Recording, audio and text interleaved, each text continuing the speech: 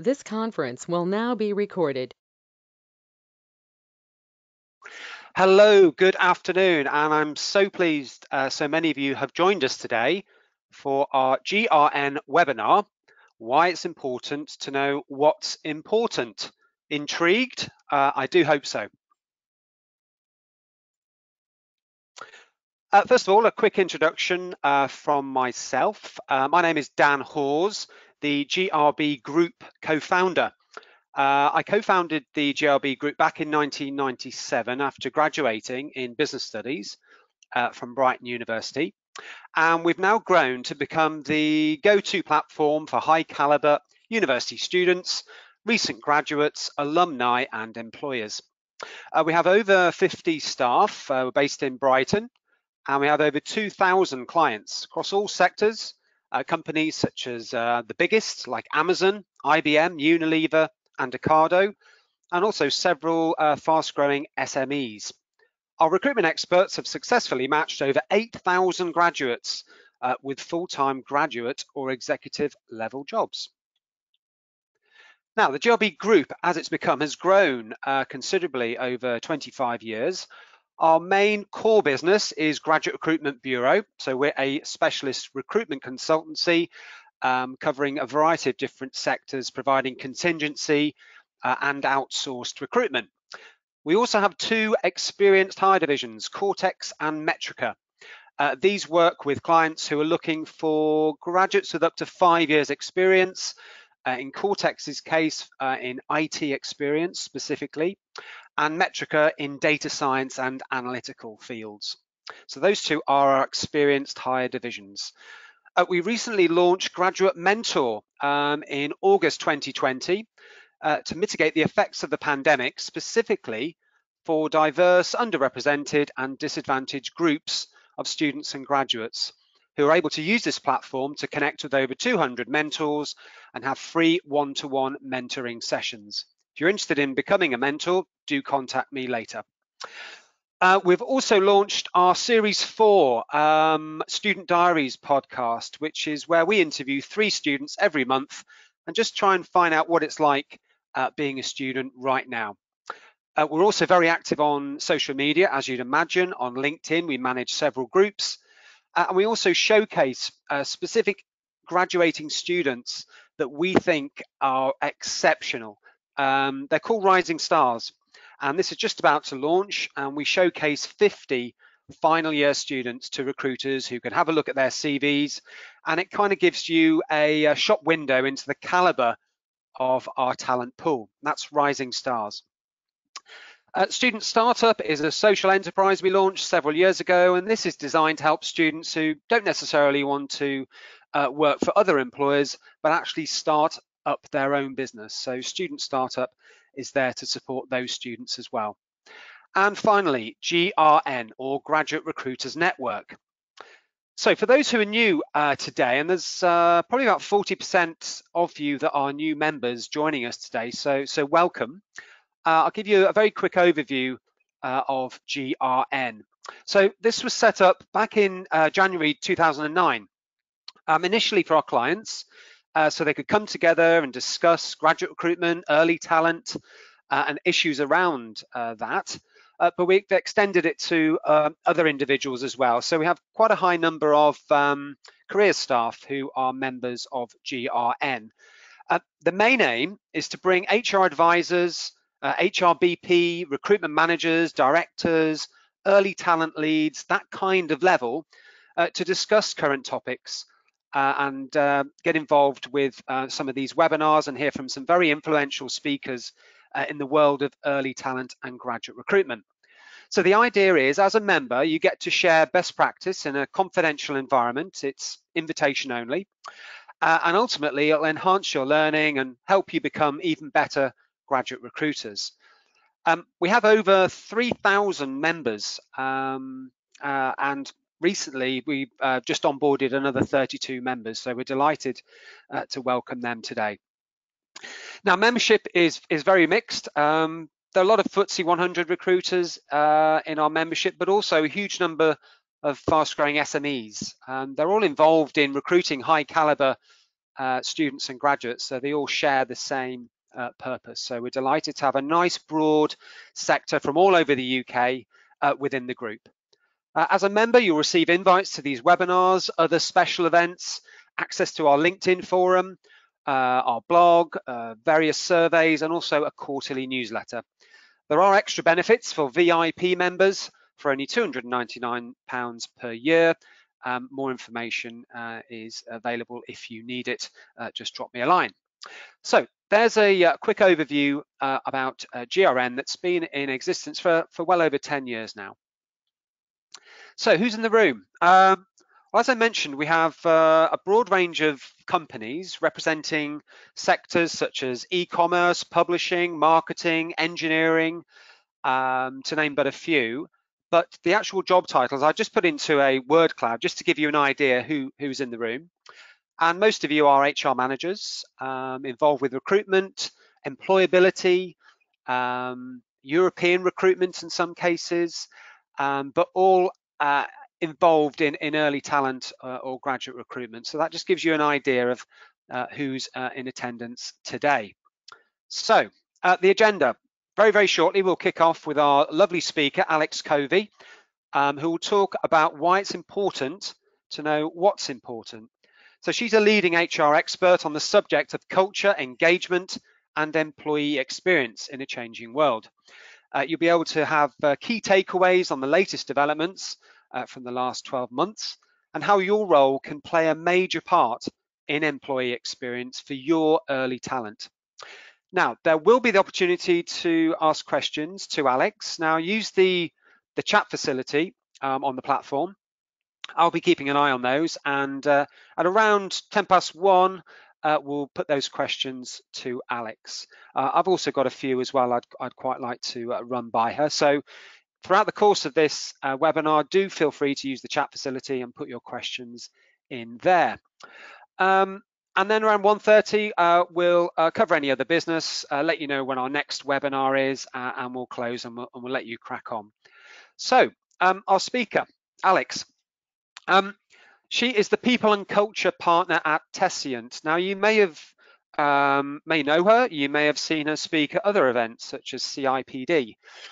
She's an engaging and influential HR and organizational development director with expertise in developing high-performance cultures and delivery of transformational people change. She's bringing 20 years experience in senior HR roles to deliver commercial and pragmatic solutions. Alex, I'm going to make you the presenter and hand over the reins to you. Thank you, Dan. And the first thing that you will notice is my inability to multitask whilst I'm trying to share a screen or talk about anything else. Okay. So is that okay for people in terms of size? Yeah.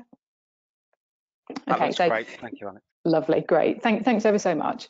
And yeah, when Dan and I first started talking about this, it was actually on the back of a talk I'd done at the CIPD annual conference, which was about connecting employee experience to performance, and actually how do you measure the value of your employee experience. And when you started to ask about the content and whether it would be relevant for Graduate Recruitment Network, I had a bit of a I can remember the points I've been making, but I'm sure it's not going to be relevant because it just feels like everything's changed over the course of the last 12, 18 months. So, maybe I'll leave it and come back with something different. But I still went and had a quick flick through at what I delivered, and I thought actually it throws up some really interesting questions from a culture and from an engagement perspective about the what now. So what I'm actually going to do is run through that presentation as was, and it was a very particular style. It was 20 slides in 5 minutes flat. I'm not sure I can do it quite as quickly as I did on the day, but very kind of information packed. So run through that and then come back and kind of say, well, actually, what do I think is still relevant? What are the key takeaways on those developments over the last 12 months or so? And how can you, as predominantly talent acquisition, talent management professionals, play a key role in that part of the future? So I am going to talk about employee experience. Just There we go. Okay, but it could equally be applicable to your EVP, and why, when you're thinking about this, it's really important to know what is important. So I think, you know, there's been a significant shift over the last few decades in how we think about employee experience. If you go back to the 1980s, which I'm sure no one else is old enough to remember, but if you go back to the 1980s, you couldn't even say employee experience. I just don't think anybody would know what you were talking about. It was actually, a lot of the focus was about how do you build a business case for engagement? How do you persuade your senior teams that there's a cost or benefit analysis there? And then if you fast forward to now or 18 months ago, I just think, you know, it's a completely different world. You know, work has truly moved beyond the workplace. We've ended up being responsible for people's well-being, you know, and their psychological safety, their mental health. And it's no longer about work-life balance. It's lifestyle and how I want to work. To a point where it almost feels like we've now got a blind faith in the value of employee experience. You know, there's a whole industry, sets of industries have popped up with ready-made solutions for us, and we compare and we compete our offerings with each other. And it makes me wonder if we've lost sight of whether our choices are actually increasing performance for the company, you know, whether they're creating the right organisation. Because to create the right organisation, you need to know, you know, what's our purpose here? What do we stand for as a company and as a brand? Because if you're not clear on that, it kind of doesn't matter what you do with your employee experience or your EVP. You might as well just follow best practice, and your engagement will probably go up. You just won't necessarily be improving your performance with it or growing your company brand. So that first job is getting clear on what's your vision as a company, what does your external brand stand for with your customers, the promises you're making to them, and what is that internal brand or culture that you're looking to create? And much more importantly, how aligned are they? Are they all saying the same thing? Because alignment, that alignment piece, is how effective performance cultures are built. It's that effortlessness. No one's got to work hard mentally to work out what's what. And that's what should be flowing through into your employee experience. You know, if you take an example here, like a really basic bike to work scheme, and just start to think through how it lands. You know, if you're working for Greenpeace, that's potentially quite intuitive for you. You know, people can easily connect that with environmental concerns, etc.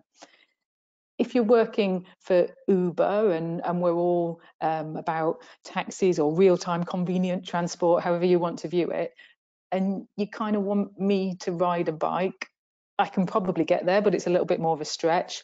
Versus Shell, you know, maybe this just feels like it's on the wrong scale, that it's too insignificant in the context. So it's just about how the same initiative can reinforce your company purpose, or it can kind of leave people thinking, what? I don't get this.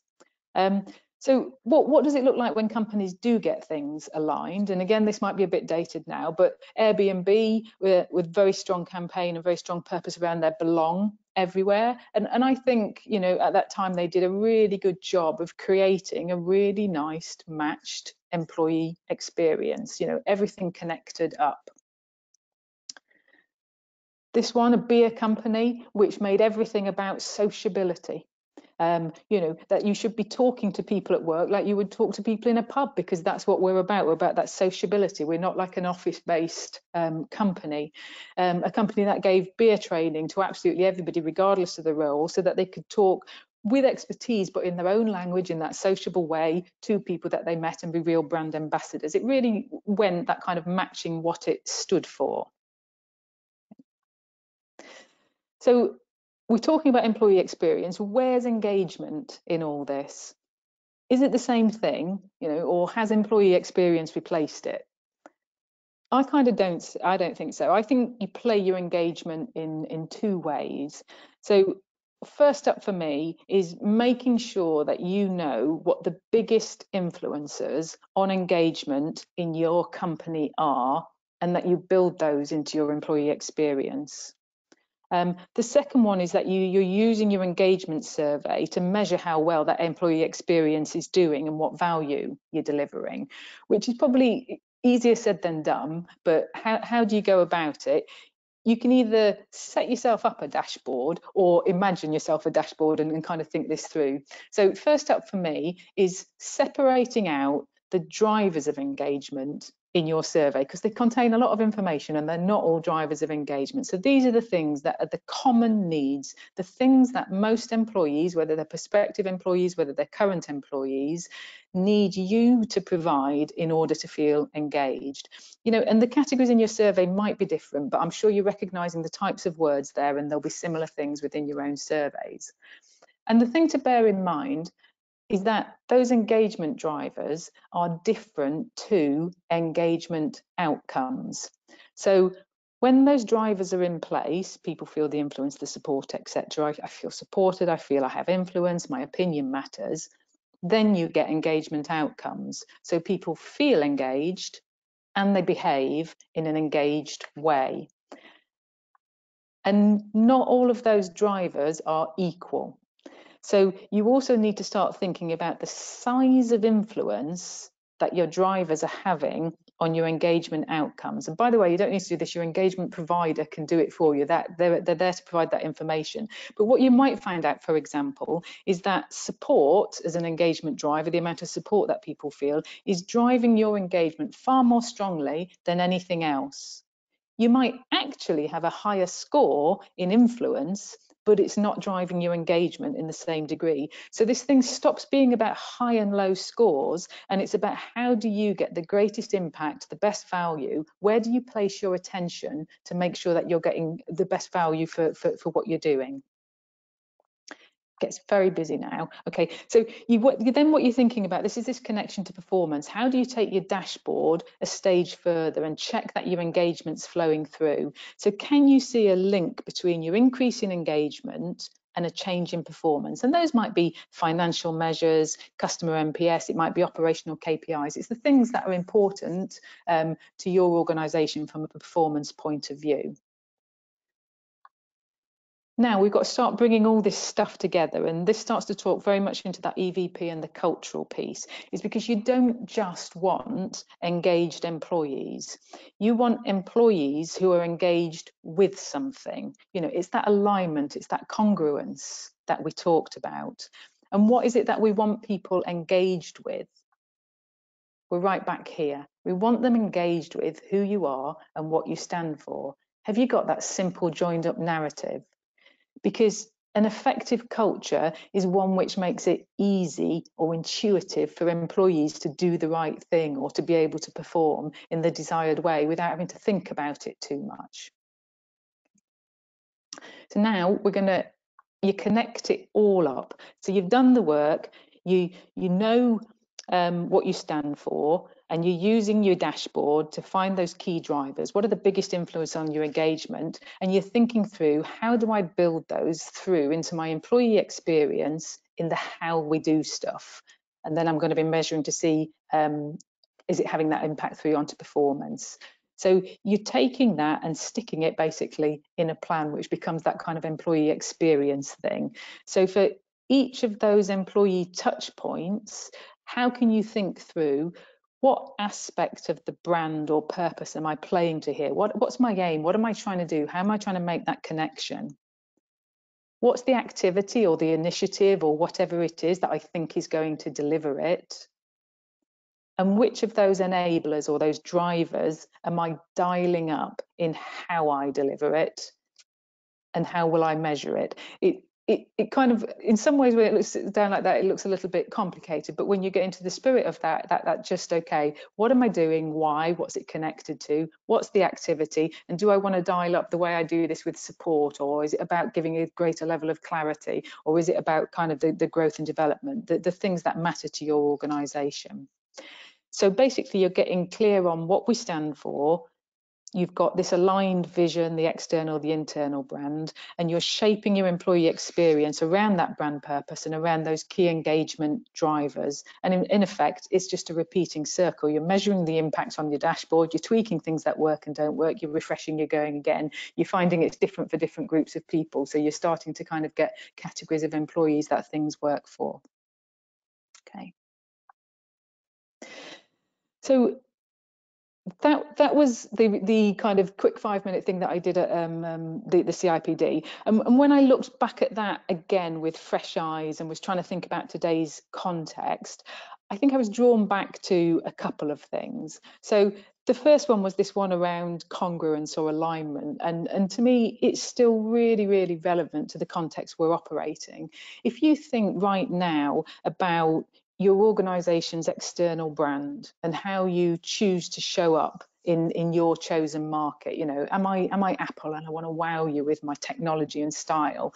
Am I the NHS, which we might not see as a brand, but is, and everybody had expectations of care and safety? What is that kind of chosen market and how you choose to show up? You've got your strategy and priorities. So what are the things that your organisation has chosen to work on or deliver or prioritise? And that kind of internal culture or EVP. So how do you choose to set yourself up as an organisation so that collectively people are most likely to deliver on those intended results? And when you think about it like that in the context, you can see the challenge that COVID has brought us and why we're in a difficult situation, because how do you navigate when the intended outcomes have basically all been changing and chopping and changing and probably still will continue to? So for anybody who had a financial budget or a target, I bet it became a real moot point over the last financial year. You want to open 80 new stores or run with 70% occupancy in your hotel as a kind of priority. I bet this kind of all went out the window. You know, could you even reach your customers, let alone deliver that brand promise? And now I suspect you're reaching them in very different ways, and their expectations have completely changed. So that external brand piece is changing. Your employees or even those kind of potential new ones coming in have had an experience like no other, you know, whether that's been locked down or working on the front line in kind of unimaginable circumstances, whether it's furlough, whether it's their role disappearing completely. What's important to them has probably changed quite a lot. So it's a very different question about what do we anchor ourselves in and practice around when these parts are moving. And I think there's that kind of almost that permission to pause and rethink your context right now. What's still important? You know, has your brand or your market position changed? What are your priorities now? And what does that mean for your culture with that kind of employee experience? Are there things that must change? Are there things that are staying the same? Because if you can describe that culture that you want or aspire to and the employee experience, I think the questions that you get to are, does it need to play out in the same way for all employees? Or are you more in that space of saying, look, the broad aim remains the same, but we'll achieve it very differently for different locations, work styles, work patterns? So your question becomes not how do we deliver our desired employee experience, but how do we bring our desired employee experience to life in every single context that we've got going on? You know, those fixed times and places that we used to have kind of gone, and we just need to live with that.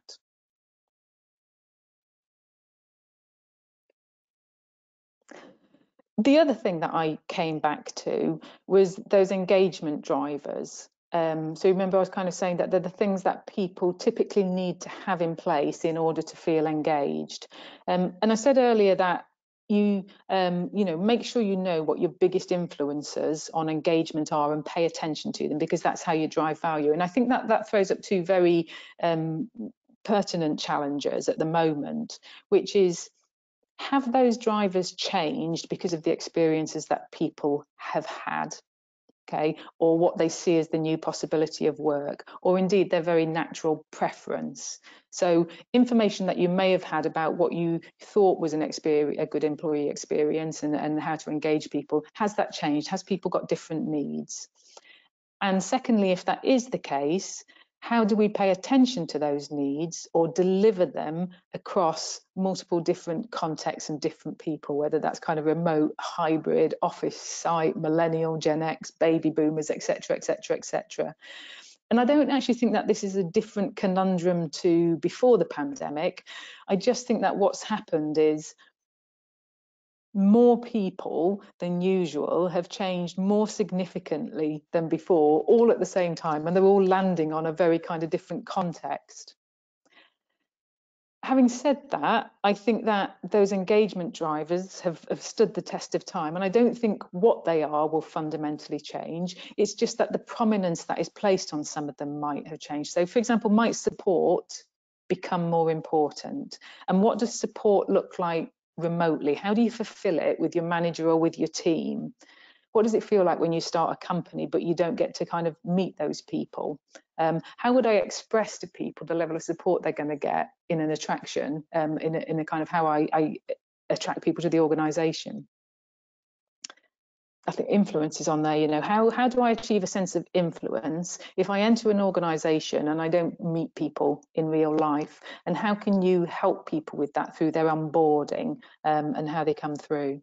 Okay. And that kind of, have we potentially got a bit of a chicken and egg situation going on here? So are employees or potential employees with particular natural preferences choosing work styles that might match that? So are introverts predominantly choosing to work away from the office? And I'm being very, very generic here. And are extroverts needing the energy from people and they're not getting that remotely? And what would it mean if each group or each type begins to inhabit or operate in greater density in each of these worlds? Do you end up with a really strong impact on your culture over time? And what do your new recruits see, whether they enter a kind of physical workforce or a virtual workforce, that kind of exacerbation of it? I think what's probably obviously more important to you is, you know, what are the solutions to this? And I think it would be, you know, everyone would like to have a really nice quick fix or be told what best practice is. I suspect there are many decisions that simply need making and making quickly that you will need to make. But I also think, you know, think about the time and effort that you put into employee experience before COVID, and don't be harsh on yourself that you're not able to get to this perfect place within a few weeks or so. You know, how you need to reach people and who you need to reach is changing. And I had in my head, it was a bit like switching from just having BBC and ITV as TV channels. I'm back to the 1980s and my age here, to this world of multi-channels and streaming, and in effect it being there for people to access how and where they want. You know, that is going to take a long time to play out. What I do think we can do more immediately is, again, I'm kind of thinking about one of those old-fashioned telephone exchanges, you know, when I'm very old-fashioned, we can see where you're connecting people literally by wires. So can I work out where you're coming from as a potential new talent or an existing talent, and where I want to get you to, and how do I connect those with an employee journey? It becomes much more customized rather than one size fits all. So stepping back, I think this is about sense checking that triangle. You know, are we clear what's important to us as a company right now? Okay. It's about having a really good handle on what the important things are for individuals or groups of individuals, employees. So these kind of engagement drivers or whatever other information you have, and has that changed? And how do we plot the course for people, that telephone exchange? Where are people now based on all their experiences and their preferences? Where are we looking to get them, and how do we move them across? What's the balance we get in there? Okay. And very lastly, you'll have already gathered from the kind of the way I've been speaking in the examples, I'm not in any way a talent acquisition or recruitment expert. I tend to be more in that kind of in the organisation. But my thoughts on that kind of what might it mean? What are some of the questions from a talent acquisition perspective? Were number one, can you move understanding of those engagement drivers further up the line, by which I guess I mean into the attraction and the selection processes? Because in that space, what you become is a really strong source of data and insight for the organisation, both about the market, but actually about that starting position as people come in. And if you're going to customise, that becomes very important. if you do know what those preferences and those engagements of your talent are, can you do that telephone exchange thing? Can you think about how you plot a way through that that onboarding? It becomes relatively customized for people. So your onboarding and your employee experience, we're not relying on what we did know, we're trying to take people through forward. The follow the crowd piece, I've spoken a lot with a lot of HR professionals, and actually what we heard around that kind of re-entry point where people were thinking about how they were bringing people back into the organisation was this kind of, you know, what are you doing? Are you working remotely? How many days are you offering people? And it just struck me that it felt like the wrong question. And it's, for me, it's really at the heart of this. Why is it important to know what's important? So we don't just ask, what are you doing? And should our new graduates have 5 weeks in the office before we put them remotely? What we ask is, given who we are and what we want to deliver and who this individual is, what works best for us? Not for anybody else, but for us. And that you know, by doing that, you end up really focusing on the unique experience you want to provide for your organisation, as opposed to following the crowd. And I think very finally, everything is changing, you know, and we are definitely not working in stable, predictable worlds. We don't have that pleasure of kind of what we planned for in the past will be relevant in the future. But it's also a very exciting role to be in if you can get yourself on the front foot in that talent space. If you are getting that data that we've talked about, that insight about kind of the preferences and how the journey might happen and how that feeds in, your role becomes as much about defining the employee experience of that kind of top of the funnel and the employee journeys, as well as the selling. And I don't mean selling, but that kind of the attraction to a steady state. And I think that's just really quite an interesting place to be as a talent professional. So that, I think, was as much as I was going to say on all that. So back over to you, Dan, if that's okay. Absolutely. Thank you very much, Alex, for that. And you've covered a lot in a short space of time. And I mean, I've got a few takeaways from that myself. And also, having spoken to lots of members recently, you know, the war for talent is back on, most definitely, for exceptional graduates, and it's been covered in the FT most recently. So things like employee experience and what you can offer graduates to set you apart from your competitors is really key. What I found particularly interesting was the where you talked about introverts and extroverts, basically, you know, different personality types within an organization, and how it is very hard to do one size fits all. It's almost impossible. But especially with graduates now who are joining companies, they really want to be in the office. They want to have that connection with other new starters. They want to be able to speak to their line manager, learn by observation, and have these water cooler moments or just general non-work chat. Really, really important for an organization's culture to be absorbed in that way.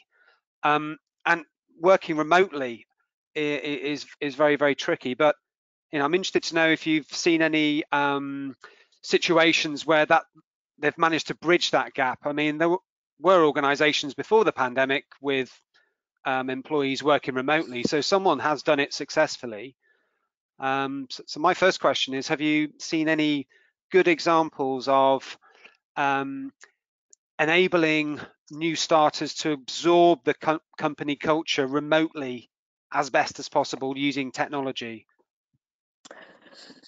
I mean, you kind of referenced there, Dan, that there were companies doing it remotely, and I think it's important to see the difference between remote and hybrid, because actually there is, I think the difficulty comes in the multiple channels that you need to try and manage. So when it is all remote, actually what you do is say, this is the mechanic by which we need to deliver our employee experience. And I think some of either the technology that's available to do that, or how you rethink your working patterns and what that means, narrows, and that therefore it's easier to put your focus in that place. What's quite difficult is when you have a hybrid in which some people might be working wholly remote, some people might be in, and what you know about the office isn't the office anymore, because people are now intermittently in and doing different things. So that it doesn't answer your question, but it does go into the I do think about that BBC ITV versus streaming, and that whole thing of we just need to get our heads around. I think we're going to have to look at the customization, and that isn't going to come amazingly quickly and rapidly in that way. And don't beat yourself up about it, but what are the things that feel most pressing at the moment? It's a complete avoidance of the actual question, Dan, but that's what you've got. Yep, lovely. Okay, well, your employee journeys slide kind of covered that, where you really need to understand if drivers have changed and adapt accordingly. So, it's different for all sorts of organizations. I mean, especially for organizations that are retail or FMCG, where their actual employees could also be customers, it's all wrapped up in that brand and their culture and the way of doing things that becomes kind of second nature maybe to those kind of firms, I would guess. Whereas with smaller firms, it might be easier to manage. You have a more sort of intimate knowledge of your team, what they like, what works. So it really does depend. But your slides give very, very useful templates. I noticed very early on you had a few templates that people can take away and apply to their own situation. I do have one question that's come in to me, specifically about influencers, which is something I noted early on in your presentation about using internal influencers within your organization to kind of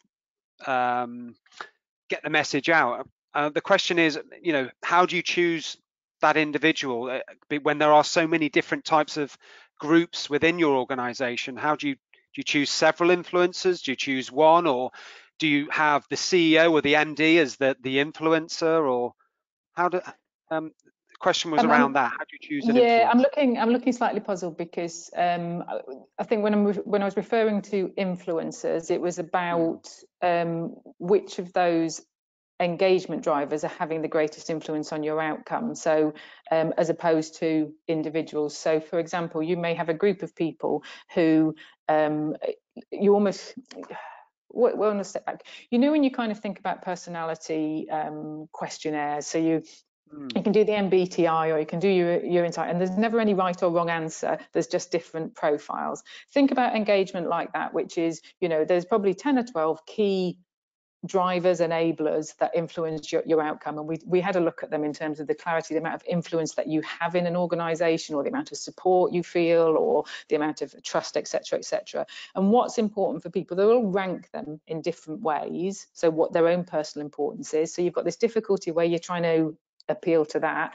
But if you're looking at a larger scale, you do end up saying, when I look at all our employees in a big 10,000 size organization, it turns out that these three ones, so let's say people having a sense of clarity, people feeling influence and being supported, when we get the survey provider to do the little bit of analysis, and they show us that that's driving engagement beyond all else. So what I'm saying is you take the data and then put your attention into, how do I keep driving the level of support people are feeling? If I apply that to the COVID world, then I'm thinking, right, how do I provide support to people when they're working remotely versus these who are working in our warehouse over here versus these who are intermittently in and out of the office? So I might need to now move away from a one size fits all to slightly broadening that out. I think your further complication comes in, you've talked about the size of organizations, is of course we're looking at averages. So you take 10,000 people, and I'm basically telling you that this is in everybody producing the best result, but you'll get into subgroups of types of styles and people where they've got quite different profiles, and you need to work very, very differently.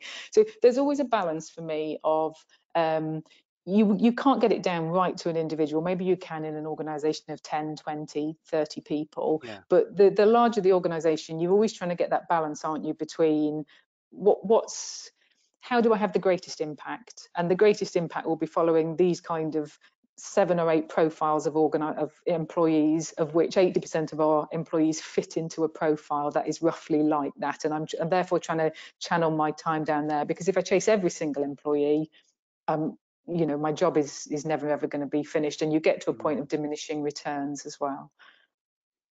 Yeah, that's true. It does depend on the size of the company, but like you say, you can run these surveys and you can break it down by individuals and kind of come at it from a marketing point of view, understanding the audience, and then targeting them with appropriate messages and projects. So that's useful. And I've spoken to a few members recently, and obviously mental health and well-being has increased in importance with especially with graduates working remotely and struggling and feeling isolated. And I'm guessing you've had experience of working with organizations who've run these programs successfully, you know, beyond just having a meditation or a yoga class. They've actually come up with something very, very concrete that has been successful. Can you put any light on that? Any sort of well-being or mental health schemes that have worked? I think, as with anything, it's a how far back do you come? So do you treat the symptom? I'll get this wrong way around, but you know what I'm thinking. Do I treat the symptom, or do I treat the cause? So I've seen things that land very well alongside the meditation, the kind of the well-being apps that allow people a slightly more personalized journey, that help people be more conscious and treat that. I also just think there's an interesting thing to look at of if you meet some of the more fundamental needs of employees, and I'm not saying engagement is the only way to look at those drivers, I'm using them as a convenient example at the moment, that if you're able to fulfill those in the right balance for people, do they in themselves support people's sense of well-being and their mental health, because they are receiving some, you know, I have this level of trust with people, I feel supported, I feel that I'm growing and I have purpose in my role, that actually that in itself is a mediator for well-being and mental health. But honestly, there's a lot of the stuff that has come out with mental health first aiders, with ambassadors, with actually just the ability to have open conversations, even what you can see in media, I think it all helps and progresses that kind of multifaceted approach to it. Yeah, absolutely. Thank you. We can all agree that the ground has shifted considerably, and employee experience has certainly increased in its level of importance within organizations to not only recruit new people but retain them. So, you know, it feeds right through from the minute they see your job advert right through to who they meet and their experience through the training program and beyond. So it's kind of all encompassing. And we're speaking to lots of graduate recruiters now who need advice on this. So we will be putting some questions on our LinkedIn forum to you, Alex, over the next 24 hours, if you can make yourself available for any members who perhaps couldn't attend today, or maybe if you've got a question, do feel free to join our LinkedIn forum. We'll be posting on that shortly, and Alex will be available to answer any of your questions on there. Before we finish, I'd like to thank Alex for your time in presenting today, and if you can make yourself available on the LinkedIn forum, that'd be wonderful for some of our members. If you do want to go through the previous presentations we've had, we do record all of them and we put them on our YouTube channel. They're all there, covering a variety of different subjects within early talent and graduate recruitment, and I'll upload this recording within the next day or so. Our next event is on Wednesday, the 10th of November. We have a speaker who's going to be talking about neurodiversity. So 10th of November, 12:30 to 1:30. If you can keep your diary free, we'd love to have you along for our next webinar. So once again, thank you to Alex and for all of you joining us this lunchtime, and we'll see you next time. Thank you.